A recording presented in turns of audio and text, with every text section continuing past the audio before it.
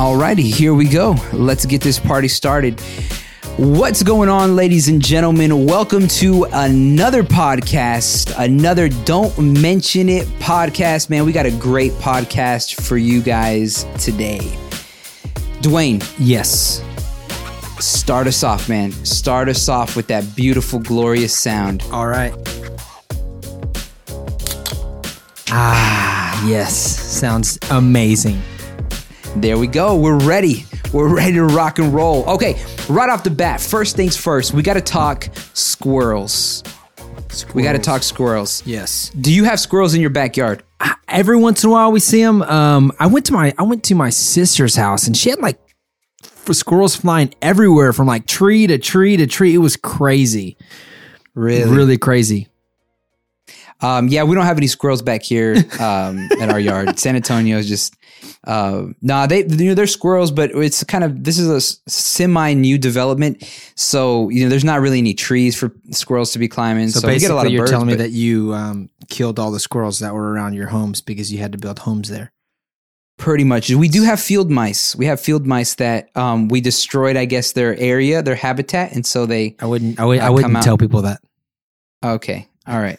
I won't. We'll cut that part. On that note, we no, you can't cut it. You got to leave it in there, like everyone. I know. Okay. Anyways, all right. So, the thing that we definitely want to talk about is the video that we saw on Facebook. I sent it to you. The squirrel video that the guy built a ninja warrior, so a squirrel warrior obstacle course, all for these squirrels to get some walnuts. He actually did a test to make sure to figure out which nut they liked better. 9 times out of 10, he said he did it 10 times out of the 9 times. They all went for walnuts better, and more. And then he built a super cool obstacle course. You definitely have to look it up. It's super cool. It was ridiculous. We'll leave a link in the show notes, but let me see if I have the video here. It's a really popular YouTube channel too. What did you think when I sent it to you? I was like, what is this? Like, and then, I started watching it. Well, my wife was talking to me while I was watching it. So then she's like, what are you watching? You're not even paying attention to me. So then I had to put it down for a little bit until, I had a little bit more time to watch it. And I was like, what is this? Like, I guess the guy's name is Mark Rober. I don't know how to pronounce that. But yeah, it's called Building the Perfect Squirrel-Proof Bird Feeder. But once I saw it, dude, it was hilarious. Like, it was like this guy, the level of detail that this guy went through to build this thing. I think it had like 10 stations or something like that. Yeah, it was crazy. Yeah, and so they had to jump through. I don't know if it was 10 stations. That's kind of a lot of stations. You think so? Dude, I think it was like 10. Maybe like 6. Okay, maybe 6. I don't know. But okay, out of all the stations, which was your favorite? My favorite was when the girl got destroyed, when the girl squirrel was there. Oh, that was a good one. And he actually got one of the squirrels. Yeah, so there was a little trap where there's like a girl squirrel. They put like a little wig on her and everything. And then if the bird stopped on that little plank where the girl was at or is a stuffed animal, yeah. It would what would end up happening if they stopped for too long on that little plank, it would fall down, and then they would have to start the course over again, basically. Mm-hmm. And so, yeah, my favorite was what they called the tourist trap, where it had it had a walnut. Through this little hole, and when they poked their head through the hole, it was like a little, like the body of a squirrel painted like as a cowboy or something like that. And so there was a little camera right in front, and it would take a picture of them while they had their head stuck to that hole, kind of like, whenever you go to like one of those touristy places and you can like put your head through and take photos and stuff. Which was your favorite squirrel? My favorite was the black squirrel, Frankie. Yeah, that was Frankie. My favorite was Big Gus. Big Gus. Anyways. So that's squirrels. That's the beginning of our podcast. Had to talk about squirrels, and it's a cool video. So if y'all get a chance, check it out. It was a really neat little video there. So, but today kind of on that same topic, talking a little bit about the squirrels and what they were doing. They were being competitive. They were basically competing for who was going to get the walnuts at the end. And so sometimes some of them would cheat off of the winner, but they were competing for those walnuts. They're very territorial. And we're going to be talking about loss. And we wanted to kind of start off by talking about why we struggle so much with losing. So like, for example, in a competition, when we have different competitions that we go through, why is it so difficult for us, or how do we deal, I guess, with loss? Do you like losing? Man, I tell you what, I am one of the most competitive guys that I know. And a lot of people don't even like playing games with me because I'm so competitive. We were on a softball team, co-ed softball team, and there were people that did not want to play because I was playing volleyball. I mean, it doesn't matter what it is. I'm 5'5", and so I'm, the tallest man definitely out there. And so like I have to play harder than everybody else. I got to be better than everybody else because, I have to make up for the lack of height. The lack of height. You know what I'm saying? And so I have to play harder. I got to play faster, and I got to play better than everybody else out there, no matter what I'm doing. I mean, you can't beat me at anything. I would even say there was one time that you think that you tackled me, and I'm pretty sure I did. And I don't remember it that way. It wasn't, and it doesn't count if I wasn't all there. Like it just doesn't count. Well, that's a story for another day, but I got you, man. I actually beat you in a running race. That never happened. In all actuality. That never happened. You see, but even now, so the way that I usually deal with it is I'm actually really, really hard on myself. And I guess we can even take this back to our first podcast, whenever we talked about who we are and things like that. And I would say that I hate losing. It's inside of me. It's you will not beat me, and that's just something that's inside me. But the way that I usually deal with it is I beat myself up. And I know that sounds kind of crazy, but I usually beat myself up about it. I'm like, Dwayne, you have to get better. And so if I lose, I end up either practicing more or I do more to figure out how I'm going to beat you next time, because you will not beat me again. And if you beat me again, well, then I'm going to keep trying.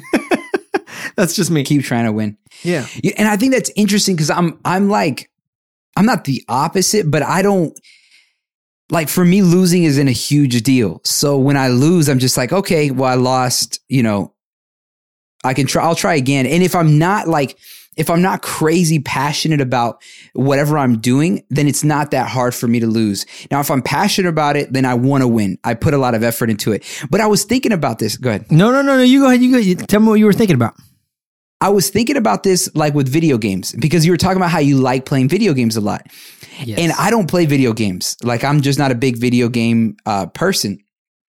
And like, I try to get into it, but then I get frustrated. Like, if I can't beat a level after a certain time, like, I'm just like, this isn't even that big of a deal. Like, why am I stressing about this? Like, I'm not going to worry about it. And so I just stop playing. But I feel like you're the kind of person that you don't want to win. So you're going to try to keep going at it till you figure it out. Whereas for me, if it doesn't fall into like a small category of things that I'm like really passionate about, I usually won't put a ton of effort into it. I think. So I don't know. On that note, I have a friend, his name is B-Rad, definitely one of my best friends. And he loves video games. He's a huge gamer, right? But like, when we play games together, like the big game that we play is Call of Duty Ghost, and we try to play the Extinction. I know you don't probably know anything about this, but the point is that like, no, I know, yeah, we have to kill. I know Call of Duty. Okay, we have to kill a bunch of aliens that are coming at us, right? And so we're playing, but you have to like get through all these stages, okay? And if you lose in one of the stages, you have to go back and start all the way at the beginning. So I'll go to his house, and I went over there a couple weeks ago, and then I went over there. He came over here. I've gone over there twice. This just in this past month, we played 3 times. And in the amount of time that we've played, we go through and we just continue to play and we lose. And we go back to the same map and we go back. We are going to beat this stupid extinction game, and it is crazy. Yes, but I mean, and I say all day. I mean, like I get there at 1, and then I don't leave till like 2 or 3 o'clock in the morning. That's crazy. And all we do is play video games. So yes, that is crazy. Huge, crazy amount of wasted time. But it is definitely a relaxing, like just like totally getting out of where you're at. Just a refresher. Just a a chill time to chill with a good friend. But you say that you're not that competitive. So let's say you get into an argument with your wife. I mean, how do you deal with when you lose an argument with your wife? Man, I think so. Okay, I guess there's like 2 different ways I've seen this, right? Like, so when we first got married, and I think I might have mentioned this, I can't remember, on one of the episodes of the podcast, that like the first year of our marriage was like probably the most difficult, time of our marriage or whatever. And I would say like that first year to 2 years, because both of us are we're not necessarily competitive people, but we're very opinionated and very strong-willed individuals. We hate losing. So her and I fight all the time. So even now, like we still do, like not like in a like yelling, but we're like, well, no, but this, and we'll just kind of go at it, And so when it comes to that, yeah, I hate losing to that. And so in the first 2 years, I think like really I would blow up. And this is why I would blow up, would be because like if I knew that I was beat, then my reaction to being beat would be just to get mad about it. And I'm not making any sense of the argument anymore. I'm just going to attack her character. I'm going to attack like something that has nothing to do with the argument that we're doing, because like it's that kind of, you're backed up in a corner. And so what you're going to do is you're just going to lash out at anything because you feel like fat. I'm losing. I mean, yeah, like you're fat, or like, yeah, something like that. Don't ever call your wife fat, man. Yeah. I don't remember if I ever called her fat. I don't think you got that. But just stuff like, it just things that were way out of left field that had nothing to do with anything that we were talking about. So I think that, and then like after probably the 2 years of our of being together, that year, 2 years, we really had to sit down, and there were some other things that we're working through in our marriage, and I think that we realized that like, man, if we're going to stay together, like we've got to figure this out. Like we've really got to figure out how to argue well, and so what we do now a lot of times, and I think I've started to do it a little bit more, is just, at some points it's just like, this isn't really worth the argument. You know what I mean? This isn't worth losing sleep over, getting upset about. And so what I'm learning to do more now is just to kind of take a step back and say, okay, is this the hill that there's certain battles that I'm going to have to lose kind of so that our marriage, the war, right, is on our marriage, so we can win the war, and the war is to make sure that our marriage lasts and is strong. And so, that's kind of how I've begun to approach it over the last several years, is just saying like, hey, you know what? You're right. I'm sorry. And maybe I'm not looking at it from the right perspective, and I apologize for that. Maybe you're right. And that sucks, man, because as a man, you want to be like, no, this is how we're doing it. And so I'm having to like, what I've been trying to learn is not to be too attached to an idea if it's not worth it. Now, there's certain times where it's like, no, this is a big deal and we've got to really figure this out. You know what I mean? And like, I'm not going to compromise on this. But it's really deciding and discerning which one of, when that's the appropriate time. Because I think a lot of times our ego gets in the way. And that's whenever we start, it's not a huge deal, but our ego is making it a big deal. I don't know. What about you? What do you think? No, yeah. Man, I got into an argument with my wife today. And it was tough, man. It was really, really tough because it's about, as you know, she's pregnant now. And I'm kind of the same way. I guess I am the same way. I don't like to back down whenever I'm losing in a fight. And you bring up something. I've never called my wife fat, but I have. Like I'll bring up. Well, I mean, like this is making sense because of this, and this, and and I get all fired up and stuff. And but we got into it today. And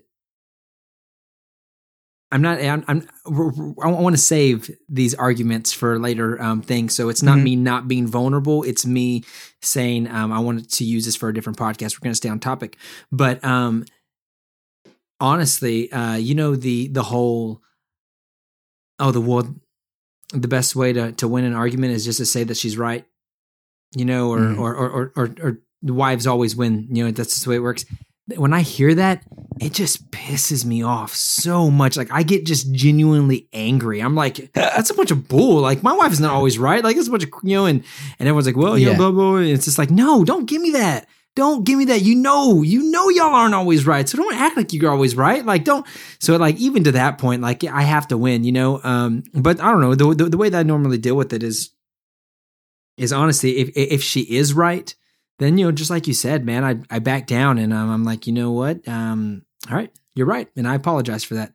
And I can say some pretty jerky things, at times, to my wife. And, I'm not proud of those at all. And whenever I do it and she brings it up and she's like, hey, well, remember when you said this? And I'm like, oh, I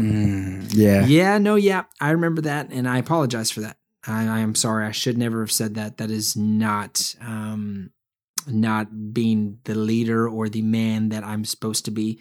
And I apologize. And she's like, yeah, okay. Yeah, you're right. You do apologize, and I'm like, all right, cool. All right. Just gotta, it's like but you just take it. You take it like a man. Those are the times that you have to actually be a man and take it when she is right. But that's just, I guess in short, be like a man and take it. So competitions with losses with competitions, losses with fights with our wives. What's another thing that you've I guess lost in a sense? One of the things that I was thinking about when we were talking about this idea of loss of job, and I've never, I guess, been technically fired from a job. I've had jobs that have kind of come to an end. So, I worked for a TV show, a radio program that ended up getting canceled. So basically lost that opportunity. And that was a tough one for me, man, because I was young. I think I was 20 at the time, and had moved. I mean, I had moved from Texas to Atlanta. I was out there living on my own, and here I was at 20 years old, basically kind of my dream job in many ways, and just having that completely taken away from me. And the beautiful thing is, like the company I work for, they found me another job, but it was in a call center. It was I was doing nothing that I wanted to do. And so, man, that was like a deep wound for me to lose something that like I considered like, pretty much my dream job and what I wanted to do. I dropped out of college for this. And then to be in a position where I'm not doing that anymore, was tough, man. And so, it's definitely like, I consider it kind of like a grieving process. You kind of go through this process of like, you're in denial, like, no, this isn't happening to me. And then you kind of get angry about it. And then you kind of go through this whole process of like being, all sad and depressed about it. And I really like with that whole situation, I feel like I went through a lot of those steps in that process. And I know you've been through something similar as far as losing a job. I don't know if that process was similar to you or how you cope with loss. Well, and for me, it's been slightly different. I've never been actually, no, now that I think about it, I was fired, but I pulled the epic, you can't fire me. I quit. That was actually me. I was that guy. I like to keep things interesting and dramatic. But I was actually at it was like a Coca-Cola. I worked in a warehouse. We had to pull all these parts for Coca-Cola, and we actually I forget what it was called. I think it was Precision. Anyways, doesn't matter. The point is, that I was working for them, and I was working my butt off. I was trying to get this certain position, and they just told me that I didn't get it, and I took it real hard, but at the same time, like I was like, okay, well, I'm just gonna stay focused, do my thing, and I was doing my job and everything. And this lady that did not like me thought I called her the B word. And I actually did not. And I stand to that to this day. I called her a witch. I don't curse, but I called her a witch. She thought I called her a B, I'm not going to say it, but I basically just said it. Anyways, you know what I'm saying. And yes. So they took me into the office. They wrote me up. She was a lead. So they took me to the office and they said, Dwayne, this is a manager. He's a new manager. The other one had just gotten fired. And he goes, Dwayne, ever since I first started here, you've always been a real strong Christian influence, and you're acting always the right way. And just recently, the past couple of weeks, you've really been acting out, and we don't appreciate this. And this is not you being a Christian. And we don't like. And I was like, excuse me? You're going to try to turn to Christianity and turn it around and bring it back on me? I was like, what? Are you serious right now? I told him, I was like, I don't need this job. I said, I don't need this job. Like, this is crazy. This is like, this is all. I didn't call her that. I would never call a woman the B word. That's not me. I wouldn't do that. And he was like, sir, well, we really don't like the way that you're acting. We're just going to have to let you go. I said, no, you're not going to let me go. I quit. I don't need this job. And I walked out. I was so mad. And I told them, And the way that I dealt with that was I was in my own apartment. I was by myself. And so I had to figure things out real quick. And I joined a temp agency and things like that and had to figure it out. But another time I lost a job is, I guess, more recently, now that I'm a dad and a husband, and I losing this whole COVID-19 thing caused the industry that I'm in to make me unemployed. So I lost my job, but I'm part of a union, so I technically didn't lose my job. It's kind of a fine line. Point is, they laid us off. There's no work. So if there's no work, we're not working. And so luckily, for those of you that aren't Christians out there, I apologize for this, but God is the only one that has gotten me through this. Honestly, that's kind of the way it's worked, and we've continued to give our tithe, continued to stay focused on the Lord and the things that we need to do. We've turned this time into a time of us just focusing on each other, focusing on family, focusing on just the things that are important. And God has blessed us through the stimulus check I just pulled out some money out of my annuity that's helping out, and God's just continuously providing. And I don't know what to do other than just to praise God for that, And things do get hard, and when they do get hard, it's once again, it's like it's communicating with my wife and being like, hey, I'm kind of struggling with this, or I'm going through this, and I'm thinking about this, and I don't really know what to do. And she continuously just pushes me forward and says, hey, it's going to be all right. And we actually, in the argument that we got into today, we actually were talking about seeking the Lord and different things like that. And I was like, you need to, she was like, I'm not a pusher.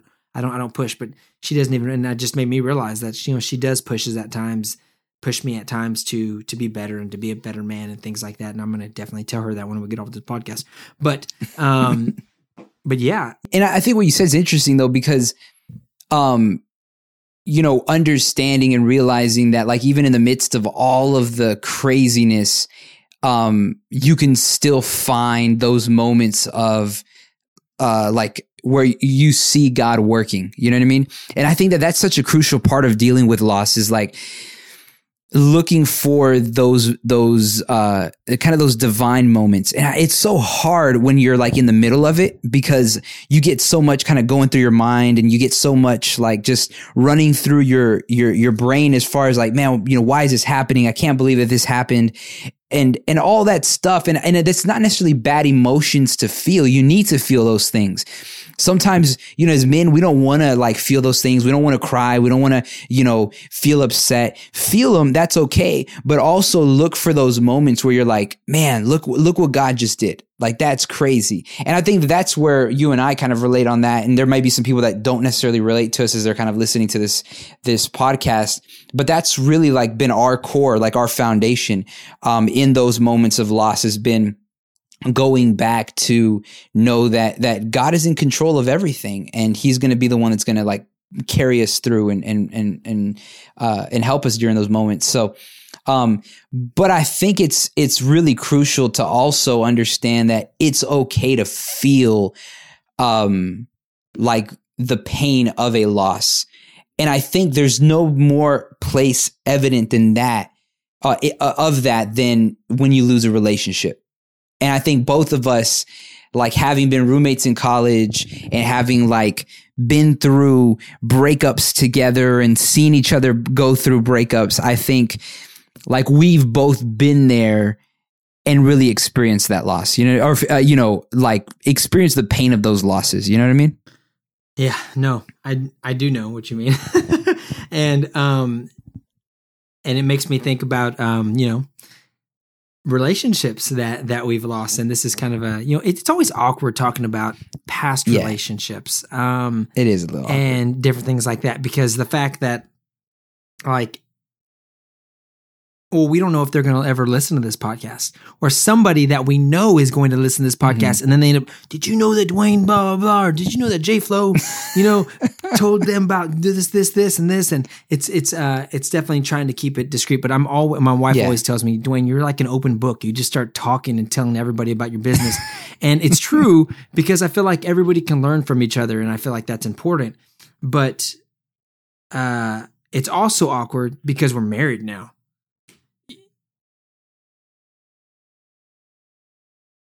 Yeah.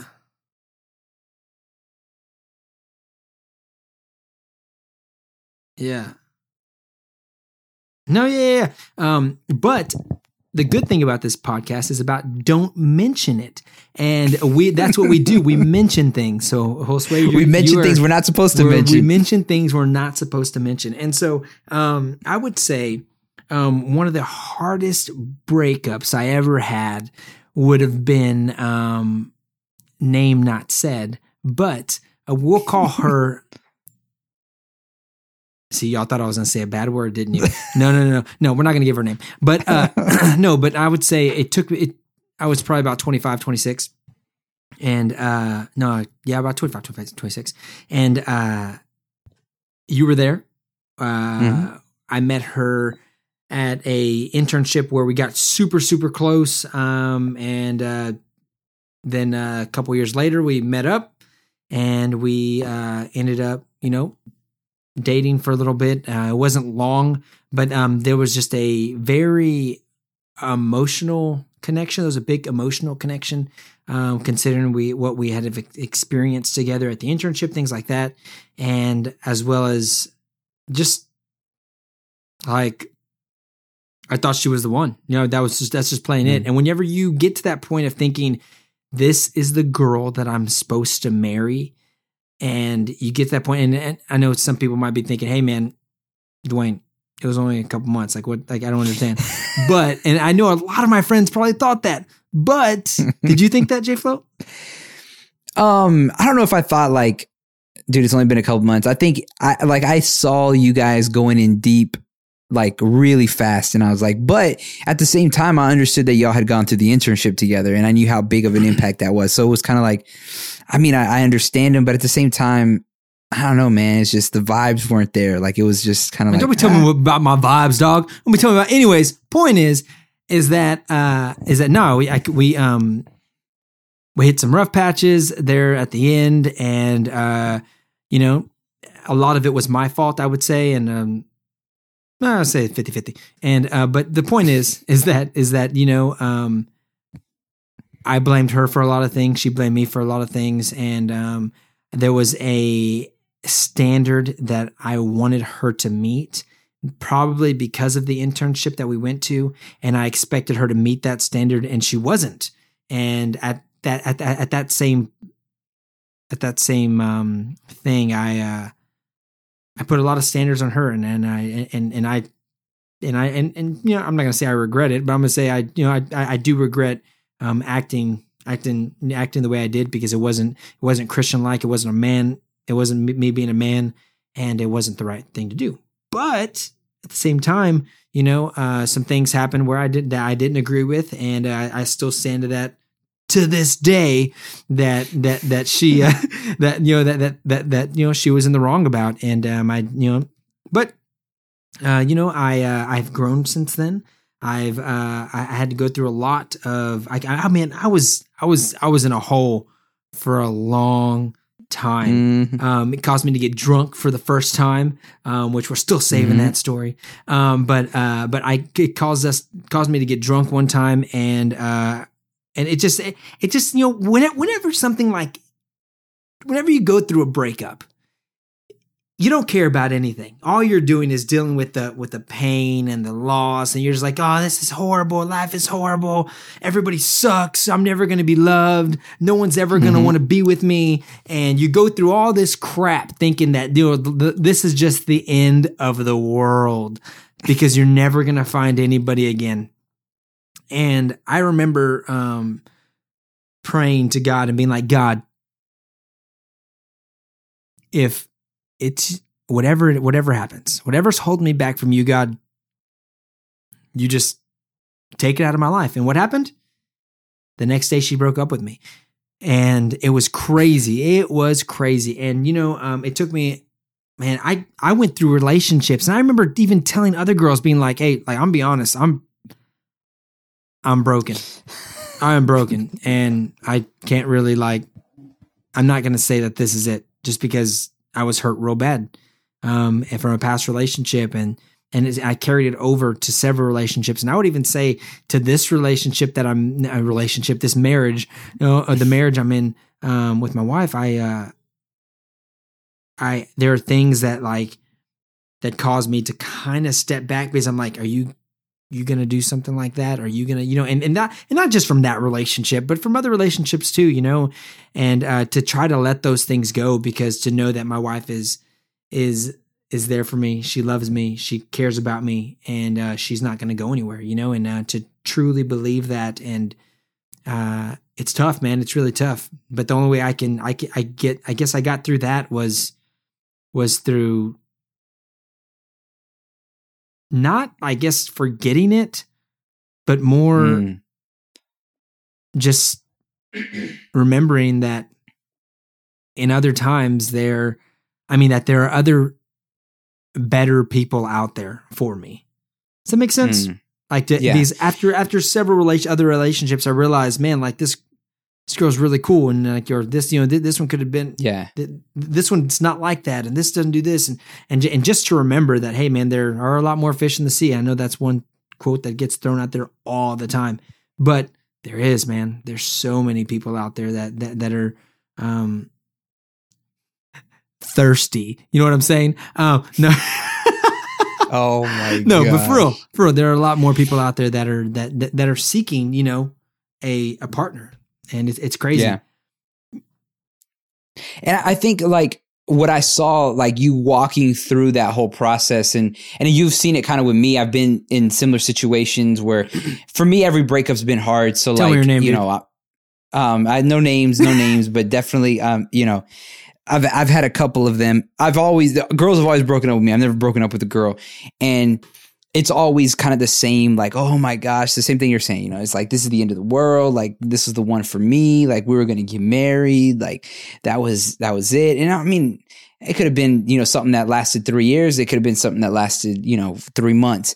It was always kind of that same sort of cycle for me. But I think what we both saw was that first stage, right, of that process is denial that we're talking about, right? And so I'm sure, and that's usually a really short stage, because you have to come to grips with the fact that this is reality. No, she didn't break up with me. This is just, I think I had one relationship that was like that, because that particular person kept trying to call me and check up on me and see how I was doing, and it's they're calling me because they care about me and we're going to get back together. And it never happened. And so just stop calling. Like, just stop calling. Man, God, don't do that, dude. Keep going. I'm sorry. So, you go through that denial, then you go through the anger of like, why would they do this to me? Like, I don't want to talk to this person. Like, all that kind of stuff. And then, you kind of go into like this idea of bargaining. And then she calls again. She calls again. And so then, you, and even in the calling again, you kind of bargain like, hey, look, I promise I'm going to change. It's going to be different. Like, and then sometimes it works. You might even want to write a book about it. You might even want to write a book or a song about it.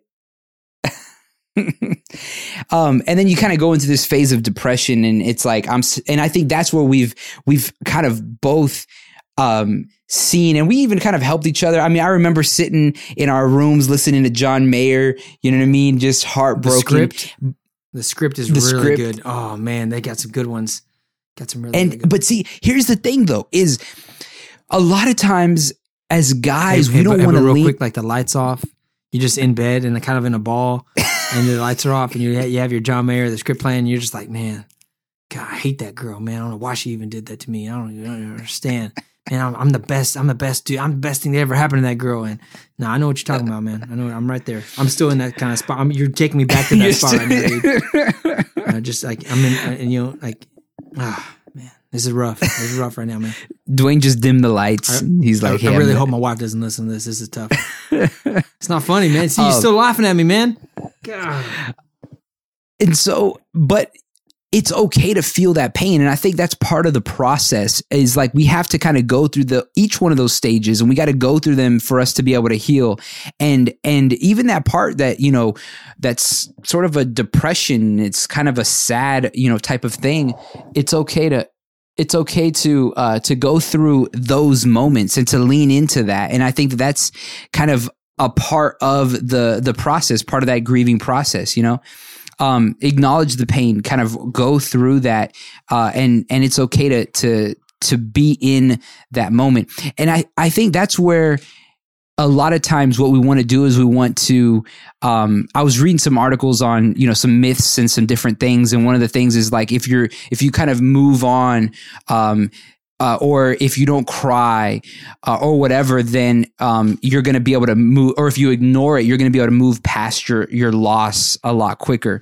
And I think that that's where we have to learn to kind of lean into that a little bit, and lean into those feelings a little bit. And it's important not to get stuck there, because, I think we can both speak to, like, there's a place where you can stay there for too long, and that will hinder other relationships.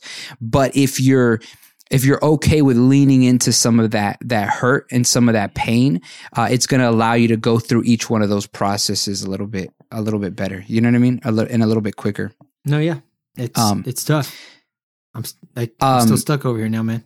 Can you get me out of this funk? Yeah, I can get you out of this. Let's get some John Mayer. Let's get some. I don't know. There was other ones, man, we used to listen to. I gotta look up. Hey, Drake, man. What's that one from Drake? That one song. Something Room.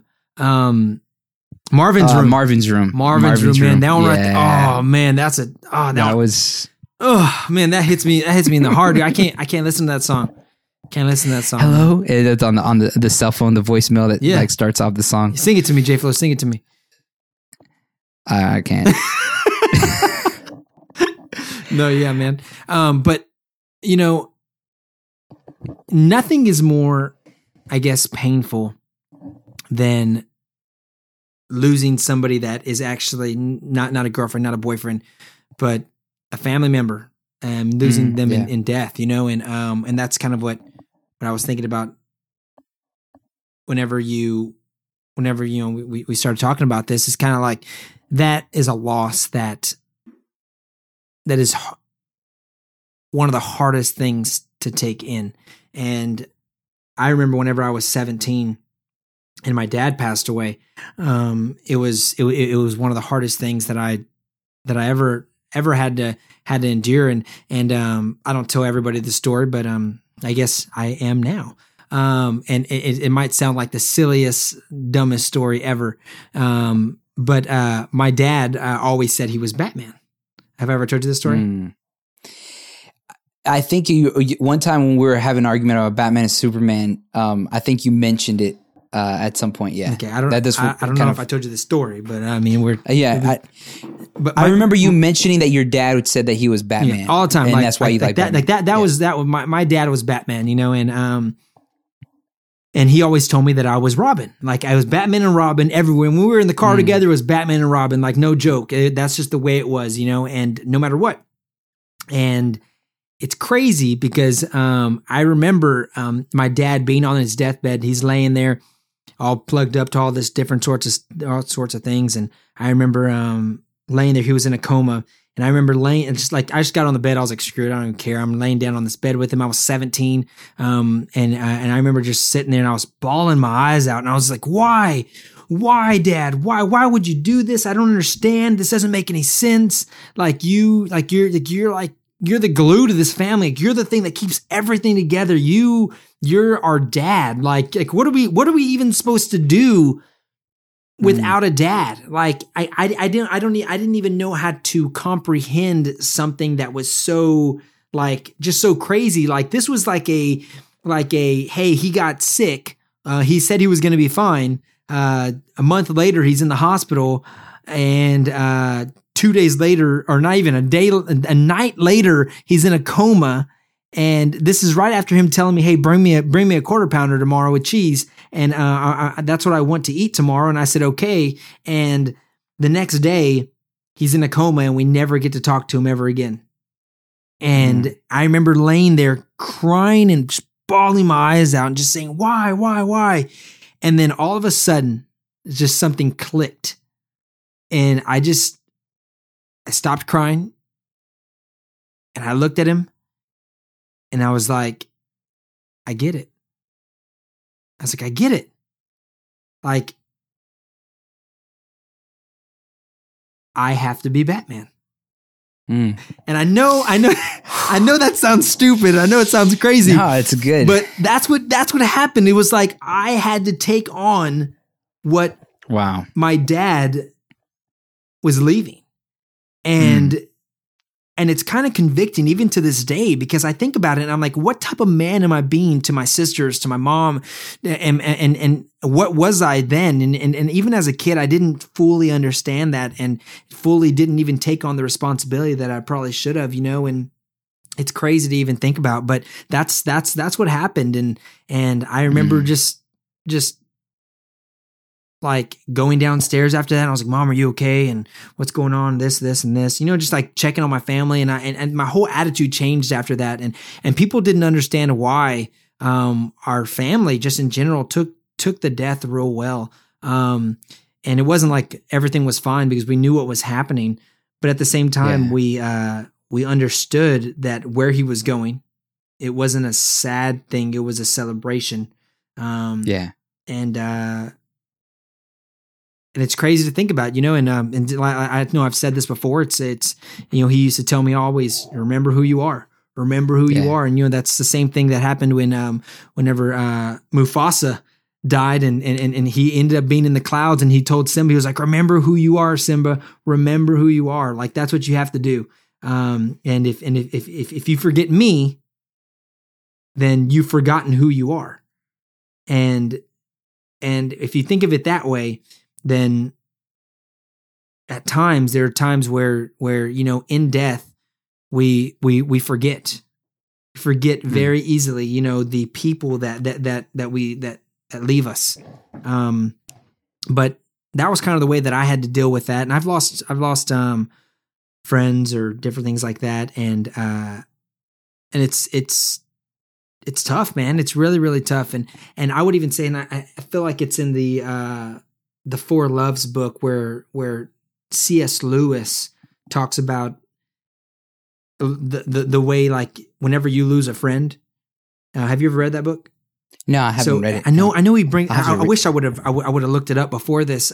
Maybe I'll find it while you tell me. But basically, he talks about, in short, how what happens whenever you lose a friend, what happens to the group. Like you lose a significant part of your friendship. with like if there's a group of 4, whenever, for instance, when you went to San Antonio and you left us in Dallas, you know, like I lost a friend that because you weren't there anymore. You weren't there to lean on or count on or any of those things, you know. And I know that's to the extreme of a death, but that's kind of what happens. And so whenever you lose a friend that passes away and you never ever get to talk to them ever again, and whether it was tragic or whatever happens, like it's dealing with the same thing, and it's dealing with those with having to be, you know, like you said, in the denial, and then being angry, and then you're kind of bargaining with yourself, and then, you know, those are kind of like the 5 steps of grieving a loss of, you know, it's denial, anger, bargaining, depression, and then you have to accept the fact that, you know, they're gone.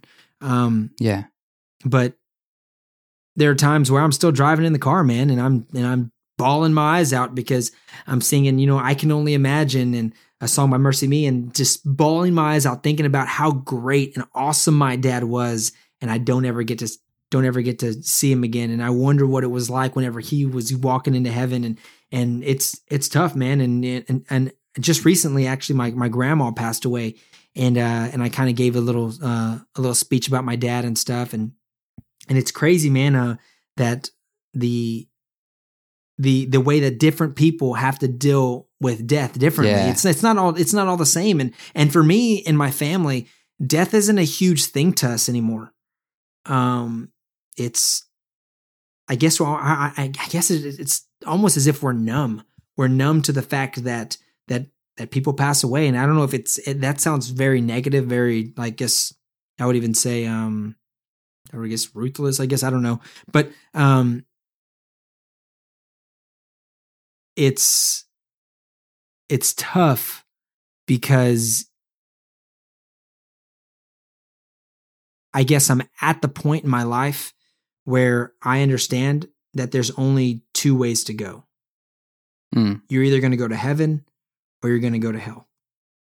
Yeah. And if you don't know who Jesus is, and if you don't believe that he died on the cross and that he rose again, you're going to go to hell. That's just it. Like, you know, and that he came to save you and save you of your sins and do all those, you know, like he came to do that. And if you don't believe it, you're going to go to hell. And that's just flat out. And then, as ruthless and as horrible as that sounds, it's to know that somebody was a Christian and they go, man, it is a celebration. That's exactly what it is. And you have to think of it that way. You can't think of it as a man, this sucks. You know, he's gone forever. But whenever it's the opposite, then you know, it's a totally different process, I think. And it's a process of, man, like, I'll never see this person again. Yeah. Yeah. And that's where it becomes a lot more difficult, that grieving process. There's a book called Grief Undone. And I think it's like a journey with God and cancer.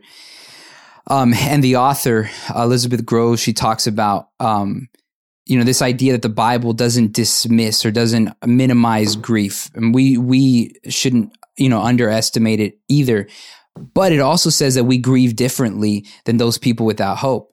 And so, you know, we have that hope of the fact, like you were saying, we're going to get to see that person again in heaven. And there's a quote that I was looking at, this is Paul, you know, from the Bible, talking in 1 Thessalonians 4, 13 through 14, says this: "Brothers and sisters, we do not want you to be uninformed about those who sleep in death, so that you do not grieve like the rest of mankind who have no hope. For we believe that Jesus died and rose again, and so we believe that God will bring with Jesus those who have fallen asleep in him." And so it's that hope, man. It's that hope, like you were saying, that if you've placed your faith in Jesus Christ, then you have that hope that you'll see that other person who also has placed their faith in Jesus Christ again. And so we get to grieve with some hope, but it doesn't minimize the pain. It doesn't take away the fact that it's going to hurt. And the Bible also tells us to grieve with those who grieve, man. And so, you know, when you see someone who's going through it and, you know, and going through the pain. It's a lot of times just sitting there with them. And that's always been an awkward thing for me, is like, how do you deal with someone who's grieving? And even as a pastor, you've got to deal with those moments where someone is grieving the loss. And a lot of times it's, man, I don't have the words and I don't know why it happened and I don't have all the perfect words to tell you, but I'm going to sit here with you. I'm going to listen to you. And you know what? I'm going to cry with you. I'm going to understand that you're going through some pain, and it may be uncomfortable for me, maybe kind of awkward or kind of weird for me. But, even in that, what we can do is be the person, who is going to listen to the individual who's grieving. And so I think that's where, you know, part of that grieving process that helps is having that support network and having those individuals who are around you, who can help you and who can lift you up during that time. And so as men, you know, we've talked about accountability. That was something we talked about last week. As men, we can help keep each other accountable. And accountability doesn't look like, hey, you're doing something wrong, but it's also looks like, hey, let me help you out and be there just to listen to you whenever you're going through those moments of grief. So, no, yeah. And, I found that in that book, it says, Lamb says somewhere that if of 3 friends, A, B, and C, A should die, then B loses not only A, but A's part in C, while C loses not only A, but A's part in B. In each of my friends, there is something that only some other friend can fully bring out. By myself, I am not large enough to call the whole man into activity.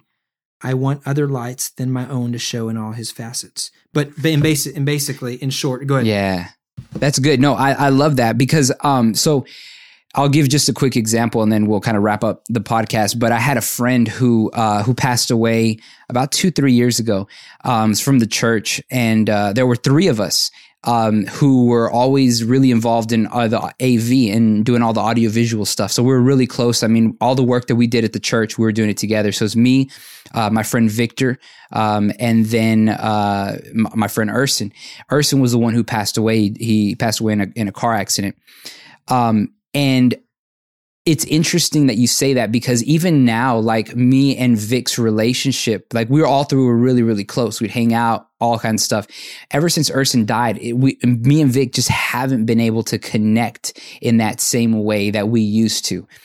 And it's exactly, I think what C.S. Lewis is saying there is the fact that Urson would bring out certain things in Vic and certain things in me.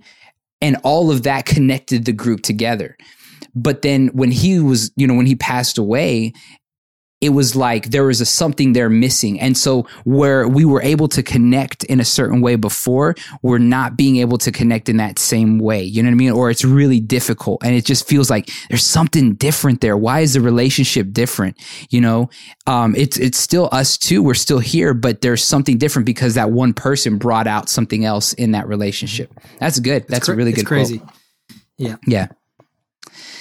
Well, man, that's a lot of really good information on loss and just kind of how to deal with loss. And I thank you for sharing, man. I know that's a tough, you've gone, I think, through a lot more loss than I have, in the sense of, you know, having lost your father and dealing with a lot of that stuff the way that you have at such an early age. And so, I think that's why I wanted to kind of talk to you about it and see, you know, how you've approached it. And I think, you've definitely done a really good job of working through some of that stuff while still maintaining that hope that I think we have as believers. And that's a great example of what we can do and how we can look at loss, and, you know, in our lives and leaving, you know, carrying on the legacy, which I think is one of the things that you've done so well of saying like, okay, this is what my father stood for. How do I continue to honor that legacy and that memory of who he is, through the way that I, you know, approach manhood, the way that I, you know, deal with individuals. And so, yeah, you know, I think that's awesome, man. Yeah. I'm pretty great. Yeah, you are. You're pretty great. You're basically Jack from oh man, you know, hey man, when you say that, man, it brings from This Is Us, man. That's deep right there, man. That hits home right there. That's just call me Jack. So I'll call you Jack now. I'll call you Jack Dwayne. So what is our DMI challenge for this week? The DMI challenge this week. I know that we talked about arguments with our wives and how we lose, and it can be very challenging. But what I want us to do this week is I want us to go to the store. It could be a florist. It could be Albertsons. It could be H-E-B. It could be any place, like whatever, Kroger, Walmart, whatever store sells flowers. And I don't want you to buy it on a day that you guys got into an argument. I don't want it to be on a day that you're like, man, my wife, blah, blah. I want you just to randomly do it this week. Go buy her a bouquet of flowers. And you can get them from $20 to $10 at the store. And if you can't afford it, then you know what I thought about? I thought about Remember the Titans when he's like, you need to wear a suit and tie. And if you can't afford it, if you can't afford a suit and tie, then find a bum and trade him for his. But you really can't do that in this situation. My point is go buy some flowers for your wife. Even if it's one single flower, just go to the store and buy some flowers for your wife and just show up with them at home. Like if you're working, if you're not working and you're just at home, well then, hey, just go over there and say, hey, look, I'll be right back. I got to go pick something up. And you go, you pick it up, and you take it back to your wife, and you just tell her that you love her, and don't tell her it's because of the DMI challenge. You just say, hey, it's because I love you, and I want you to I want to remind you that I love you. Okay, sounds good. That will be our DMI challenge for this week. So go out and get those flowers. If you got to, go find someone with a garden and be like, hey man, look, this is what's going on. I need to get a rose. Can I clip one? Something, you be creative about it. You can figure out how to get your hands on some flowers. Definitely. And as for our fantasy football fantasy football league, we're still looking for a couple more other people. So next week we're going to have a very special edition. There we go. Bonus episode. The DMI podcast. And we're going to be talking about fantasy football and the do's and don'ts, the wants and the needs and all that fancy stuff, the things that to get JFlow set up on a fantasy football podcast. I mean league. So if you're interested, please reach out to us, email us, let us know. All right. Email is contact@dmipodcast.com. All right, guys. Thank you so much for being with us this week for the podcast. We will catch you guys in the next one. And don't forget to mention this podcast to all your friends, your family members, all the guys in your life. And remember who you are. We appreciate you guys. All righty, guys. Peace.